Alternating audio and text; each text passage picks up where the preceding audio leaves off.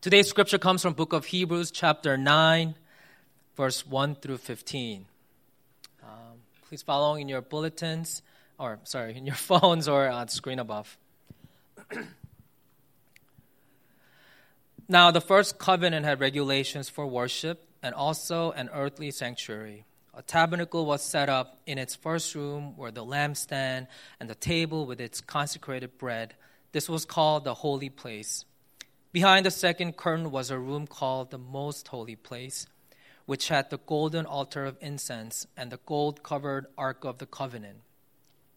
This ark contained the gold jar of manna, Aaron's staff that had budded, and the stone tablets of the covenant. Above the ark were the cherubim of the glory, overshadowing the atonement cover. But we cannot discuss these things in detail now.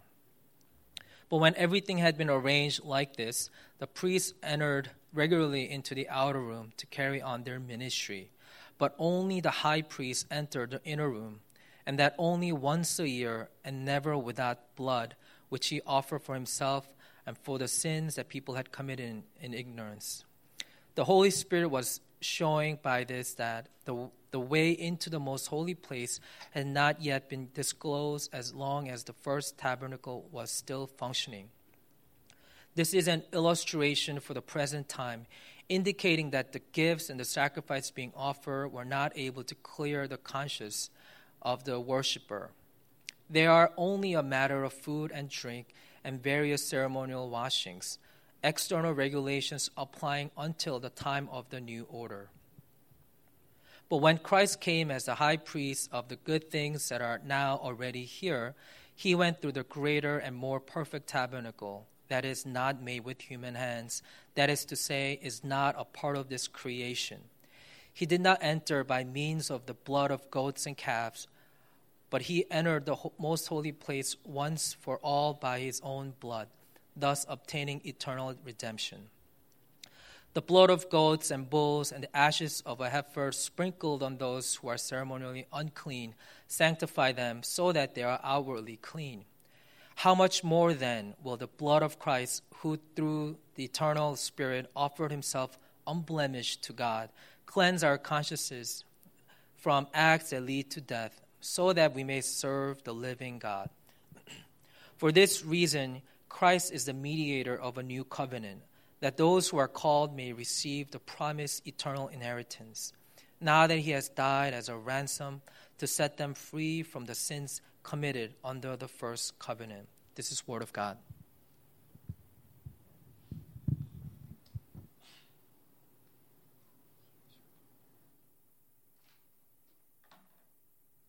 Hello. Hello, Hackensack 1030. Oh, sorry. My name is Christine, and I am a intern pastor. My year is almost up, but I'm here for another year. Yay! Thank you. So welcome, newcomers. If there are any newcomers here, welcome. It's nice to see you. And I think there are a few newcomers, right? Because it's Christmas season, and during this season, more people come. I hope so. So I will be saying hi to no one. So hi. So let's jump right in. Right now, we are starting the Advent series. The Advent series, we had Pastor Key and Pastor Wonjae speak in the Advent series, and I'm the last one during the series before Christmas to speak. So the first week, Pastor Key talked about the incarnations and its implications, and Pastor Wonjae talked about repentance, a way of repenting and in the Advent season. And to describe it a little, what we wanted to do in general was focus on the theme of restoration, right? So how did the coming of Christ, of baby Jesus, open a door to restoration? And that's what we want to focus on today. So let us pray first.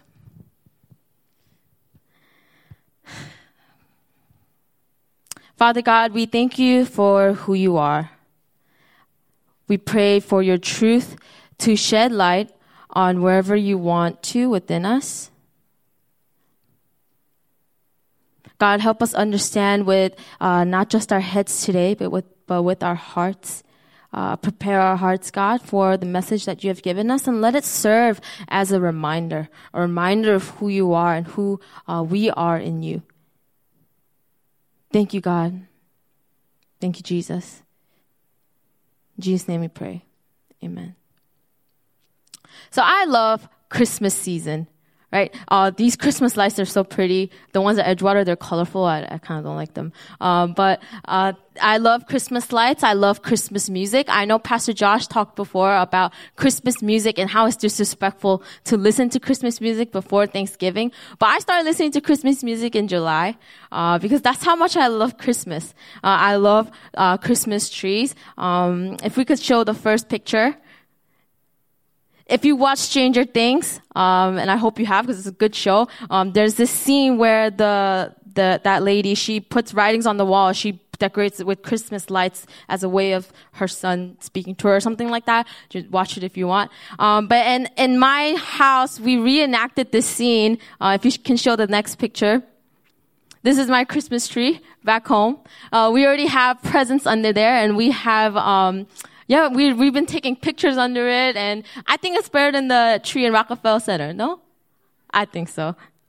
So I love Christmas. The season is just very joyful, and it's very warm, even if the weather is cold. So in this season, it's not just the Christmas season, but it's also called the cuffing season. Have you heard of cuffing season? So cuffing season is a time during the fall and the winter, during this cold, when the weather starts getting colder and colder, and the colder it gets, the less single you want to be, right? So in cuffing season, you see new relationships budding.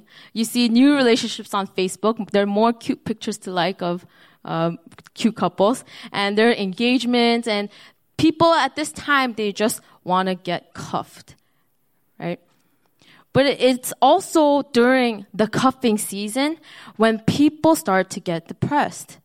Okay, according to my research, depression rates spike up during this time. Let me read it to you. It says depression may occur at any time of the year, but the stress and anxiety during the months of November and December may cause even those who are usually content to experience loneliness and a lack of fulfillment. Okay, and this time, even though there's a lot of joy, even though there's a lot of holiday cheer, there's a time where we experience more loneliness and a more lack of fulfillment. And my question is, why? Why do we have this longing to be in a relationship? Why do we have this longing to be with someone near the fireplace and cuddle and drink hot chocolate and everything like that? Why do we even feel the feelings of loneliness and emptiness? And what research says is that it's because of the cold weather and prolonged indoor activity that we want to be in the warmth of another person. But I don't think that's the real root reason. I think the real reason is because we are made to want more, right? We are made, formed, and wired that way. We are made to love, to be loved, and we are made to be intimate creatures. So with this, I want to take us back to Genesis 1 and 2, the creation story. From the beginning, we see how we are made, right? We are made out of love as God breathes into life into man. And he takes a step back and he says, that's very good, right? We see that we are made out of love. We also see in the book of Psalms that we are fearfully and wonderfully made. We are made out of love. In Genesis 2:18, God says, it is not good for the man to be alone. I will make a helper suitable for him. So not only do we see that we are fearfully and wonderfully made and that we are made out of love, but we also see that we are also not made to be or do things alone. So there are a bunch of dating apps right now, like Coffee Meets Bagel, Tinder, eHarmony, stuff like that. And you see people just going on that, and there's a new wave of more people on the apps. And the reason for that is because people are always searching for love. Right? I have a couple of friends back home who's been single for a while, and they're on that coffee meets bagel, and they're going on dates, and we're like following next to them secretly and getting tables next to them just so to make sure their dates aren't creeps. Right? And we do that. And they're hoping to find the man or woman of their dreams so they could get cuffed this season. We are made to long for this kind of relationship, this kind of intimacy. We are made to be intimate creatures. And I don't think that this doesn't have to be a boyfriend and girlfriend relationship, like boyfriend, girlfriend, husband, wife relationship. I think this speaks to everyone, whether you're single or not. I got cuffed last year and this month. And after being single for so long, you would think because you have someone next to you that you wouldn't feel the emptiness and the loneliness, but you do. Right? How you deal with that is a whole different story. But even when you're in a romantic relationship, there are times where you feel that emptiness and the loneliness and the longing for more. And I know that even though I'm not married, that it's like that for married couples, because I talked to one of the pastors who will remain unnamed, and he or she's married, obviously, kind of, and she said, of course you do. Even when you're married, of course you still feel that emptiness and that longingness. And the loneliness, sorry. So at this very moment, whether you're in a relationship or not, it doesn't matter. If you're feeling lonely or alone, Jesus wants to speak into that today. If you're feeling unwanted or unloved, Jesus wants to speak into that today. Because we are made to be loved and to love. And the question again would be why? Right? Why? We're made this way. We're made to be intimate creatures, but why do we have this gap? Why can't we just feel the love all the time? Why is there a gap, and why do we feel that emptiness and that loneliness, right? Why do we long for more love? And as the pastors were talking about it on Friday, we discussed the sermon on Fridays during the meeting. And as we were talking about it, it came down to people long in general because they once had it before, right? If you've never had or experienced something before, you wouldn't long for it. You know, for example, growing up, I grew up in an apartment where heat was always given, right? Heat was always given, and we didn't have to worry about not turning it on to save money, or anything like that. Heat was just always given excessively during the winter. Right? But now I live in school housing where we do have to pay for our own bills now, and I'm an adult now, so I have to pay for my own bills, and I have to pay for heating. So we don't turn on the heat, and we just bundle up in our clothes. And I'm like, literally every night I'm dying on my bed. I'm like, oh gosh, this is so cold. And my body is so used to getting that heat that I long and long for more heat. And when it comes to longing for love, it is because we, as humanity, collectively, our nature already knows what it feels like to be completely saturated in love and be in true intimacy with who? Not other people, but with the Father. Right? In the beginning, our hearts were full because we were created as creatures to be in that kind of relationship and with God. And He was and is always able to satisfy. But what happened? Why do we have this gap? Because Adam and Eve ate the fruit, and that was the end. What really happened at the fall was that we experienced a spiritual death that separated us from that perfect love. We had become unclean. You see, our story of brokenness started at the fall. That emptiness and our loneliness came with that brokenness because we weren't connected to the Father in that way after humanity sinned. Charles Spurgeon, also known as the Prince of Preachers, has a good quote. he says, if we could show it, he says, as the salt flavors every drop in the Atlantic, so does sin affect every atom of our nature. When humanity sinned in the beginning, it affected all of humanity. Sin has affected all of us. And we long for that intimacy because we once had that connection with God. Our nature longs for more intimacy because our nature knows what it feels like to be fully in the love of the Father. And we long for that kind of love because the fall had caused separation and it has affected all of humanity and our nature. Our passage today shows us the extent of separation and how unclean we actually are and were after the fall. Right? I'm an Old Testament junkie. I love the Old Testament. I love reading the Old Testament books in its original language. And I love studying it. I have more to learn. But I know this for sure back in the Old Testament from our passage today that separation between man and God was very clear.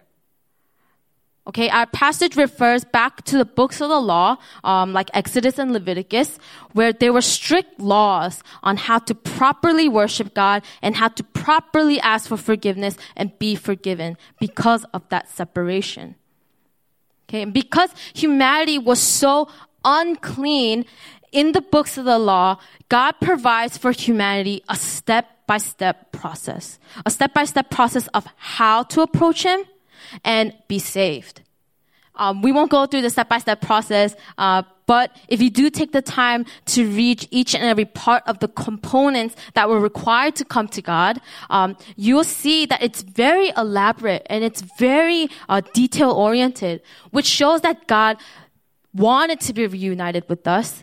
But because He is so holy and we were so unclean, there needed to be a specific way and there needed to be specific people to approach Him without dying. Like literally we were so unclean that in His presence we would die if we didn't have this step-by-step process. So let me take you back. If we look in the book of Leviticus, the central teaching of God was consecrate yourselves and be holy, for I am holy. God's chosen people, the Israelites, were taught to constantly make themselves clean and holy, or they couldn't be in a communion with God. And literally everything was unclean, like everything. Even holy and clean things can become unclean. Right? So there had to be a ritual washing and there had to be animal sacrifices. There was a step-by-step process so we could be clean or sanctified in the eyes of the Father. Can we show the next picture? The one before? Yes. So after the separation, the presence of God was represented with places and things. Okay, you follow me here. This tent that you see in the picture is called the tent of meeting, as we have read in our passage. And it was where the Ark of the Covenant, or the tabernacle, which carried the 10 Commandments, the gold jar of manna, and Aaron's rod was placed. Okay, that's what was in the Ark of the Covenant. And wherever the portable tent and the ark moved was where God's presence was going and where He moved. So this ark represented His presence, right? This raised problems because people started trusting in the object more than God Himself. But that just shows the powerful representation of God's presence in the tabernacle. And if we go back to today's passage, Hebrew 9, 1-10, it speaks specifically of the Day of Atonement. Okay, so this day is what we're going to concentrate on today, and that's when you would, can we keep the picture up, please? Thank you. And so you would approach this place on this day. The Day of Atonement is the holiest day for the Israelites. Okay, it was like the day of salvation and occurred only once a day every year. once a day. And in this day, there was sacrifice and there was atonement for multiple sins for the whole nation. And it was one day where all the sins were forgiven. Right? It was a day where God's relationship with his people was restored. And that's only one day. So let's imagine. I want us to imagine. If you see that gate and if you see that man outside the gate, we're going to imagine that we are that man outside the gate of that courtyard right now. Okay, so you're the man. So let's walk in the courtyard through the gate, right? And the first thing you see is a brazen altar, right? And on that brazen altar is for animal sacrifice. So in your hand, you have an animal that you're going to sacrifice. And ritual says that you have to place your hand on the animal so your sins will be transferred. So you place your hand on the animal and you confess your sins, right? And so you pick it up and you're about to take it to the altar, but a man comes up to you and he says, you're done here. We can take it from here. So you're like, okay. And you just stand back and you watch this man take the animal and he kills it and he takes the blood out. Okay, he takes the blood out and he places it on the fire in the altar. And you're watching this burn. At first it smells like barbecue, right? It smells like barbecue, but it's burning and it's burning. It's a whole burnt offering and it turns into black smoke and it reeks in your nose. But to God, it's a pleasing aroma because it's your sins that you have transferred that is being sacrificed and lifted up to him. And you're just watching this man do it for you. But you think after the sacrifice, you think you're forgiven, but you're not forgiven yet. You have to go into that tent, right? But you're not allowed in that tent. You watch that man clean his hands in that bowl in front of the tent, and he's cleaning his hands and his feet with water because you have to be clean before you enter the tent and you watch him go in. And that's it, you're done. Now that man that went in the tent was the priest. Can we show the next picture? The only people that can enter the tent are the priests, right? So as you see in the picture, in the tent there are two rooms.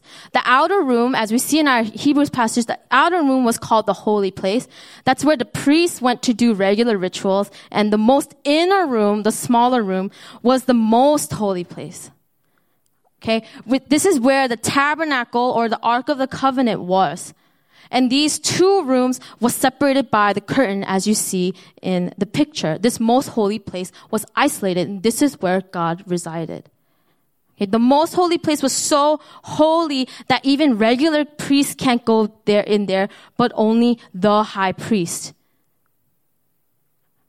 So if you think about it in modern terms, it's like only ordained pastors can go in there. There's only one high priest that can go in there.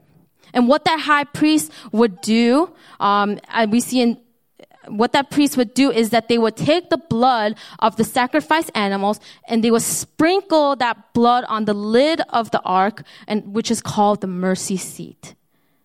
And that's how sins were forgiven. I hope that was simple enough. I hope that was simple.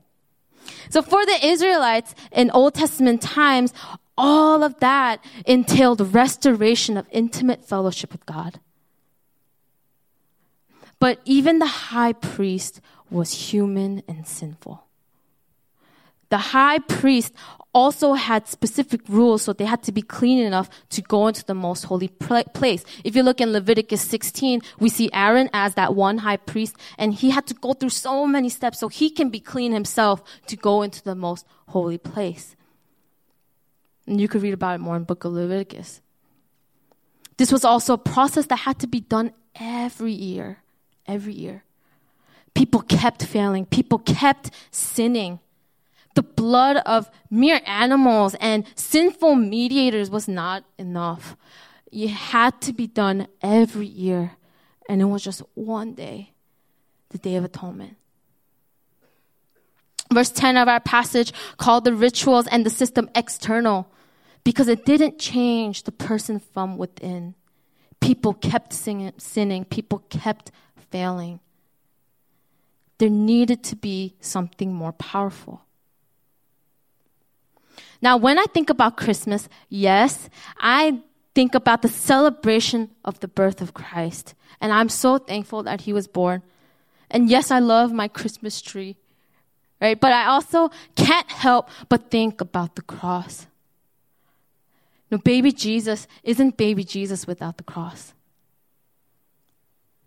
He came for the cross because humanity was in need of a sinless, innocent high priest to make a way for us to enter the most holy place too. So Jesus came down, as we see in our passage today, Jesus came down as the perfect high priest, that one high priest, and entered the most holy place for us, not through animal blood, but through his spotless, perfect blood. Blood that is powerful enough to wash away all sins so that we can enter the most holy place with confidence. Verse 12 says, he did not enter by means of the blood of goats and calves, but he entered the most holy place once and for all by his own blood, thus obtaining eternal redemption. Eternal redemption for who? For us. And what the best part is, it wasn't just for Israel, right? It was for us. Jesus' blood is for me and for you. We are part of the family now. We are part of God's chosen people. And it was Jesus who made that way as the high priest. We also don't need a yearly day of atonement because we're forgiven every day. The sacrifice of the Lamb, the Most High Lamb, the Lamb of God, was enough. His blood was enough. He became that animal sacrifice for us on that brazen altar. It was once and for all. Do you see what the coming of Christ did? He opened up a path to full restoration of intimacy with the Father. Every feeling of emptiness, every feeling of loneliness can now be fulfilled with that love because of Jesus. He had made a way into the Father's heart. So whenever you feel lonely or whenever you feel empty, I urge you, go to Jesus. He's the only one that provided that way to deep and full love. People cannot fulfill that emptiness and that loneliness. And I say that with confidence, people can't. It has to be Jesus and Jesus only. Because he had made that way. And it is because of Jesus that now we can boldly approach the presence of God as blameless sons and daughters. It is because of Jesus that we are able to enter into the most holy place, the presence of God. In fact, we are invited in and we are welcome because that curtain that separated the inner room from the outer room was torn. It was torn when Jesus died on that cross. So it's not only the high priest that can go into the most holy place, but it's also us. We can go in there and we can ask for forgiveness. And our sins are forgiven.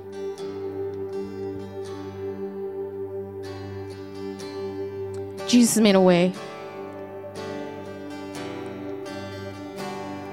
It is because of Jesus that God can look down on us proudly and say, this is my creation and it's very good.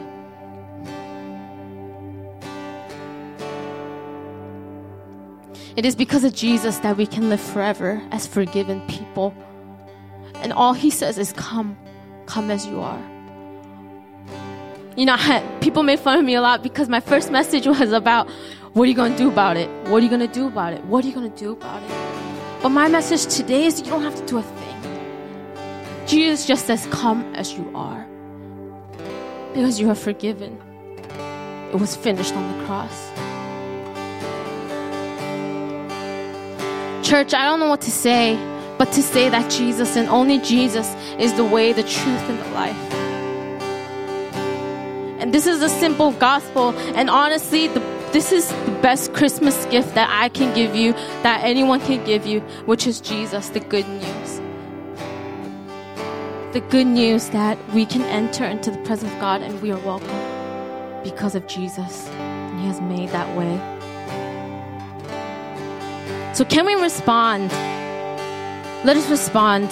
Can we stand right now so we could go straight into the response of praise? So let us rise, and let's just thank Him and let's just praise Him for what He has done.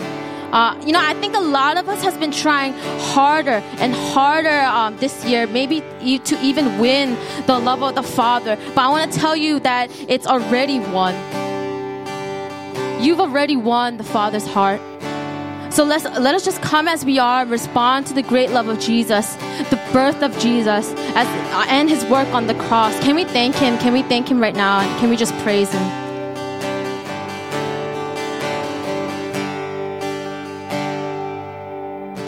You came to us a man, in very nature God, pierced for our iniquities as you hung upon the cross. God exalted you into the highest place and gave to you the right to bear the name above all names. That at the name of Jesus we should bow. Every tongue confess that you are Lord. And when you come in glory for the world to see, we will sing, Hail to the King in all His splendor and majesty. Hail to the King of Kings, Lord Jesus, our God. Sing, we eagerly await, we eagerly await the coming of the day when the glory of the risen King will shine upon the earth. The rival thrones will fall before the Lord of all. Hail supreme authority in the true and living God. And at the name of Jesus we will bow. As every tongue confesses you are Lord. And when you come in glory for the world to see, we will sing and tell to the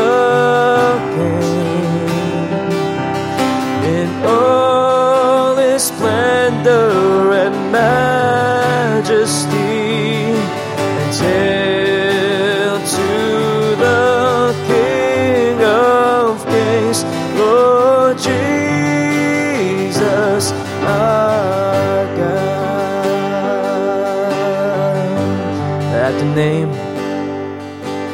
At the name of Jesus we should bow. And every tongue confess that you are Lord. And when you come in glory for the world to see, we will sing that at the name of Jesus we should bow. Every tongue confess that you are Lord. And when you come in glory for the world to see, we will sing and tell to the King in all His splendor and majesty, and tell to the King of Kings, Lord Jesus, our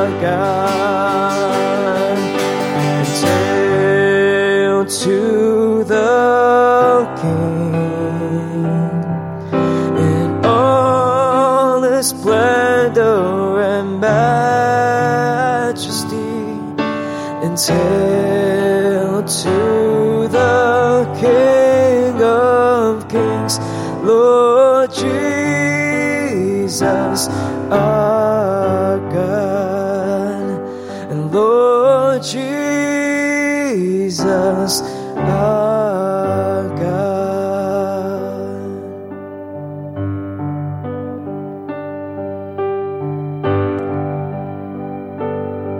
Let us pray. Lord Jesus, we thank you for making a way. Humanity was in need of a Savior, and you fulfilled that. We thank you for being that perfect, spotless Savior, and for being someone that we can just trust to be always perfect, to always be our Savior. Thank you, God. And as we await your birth, let us just reflect on why you came, how you came, who you came as. Put it in our hearts this week, God, as we celebrate your birth next week, Christmas. We thank you, Lord. We thank you, Lord Jesus. In Jesus' name we pray.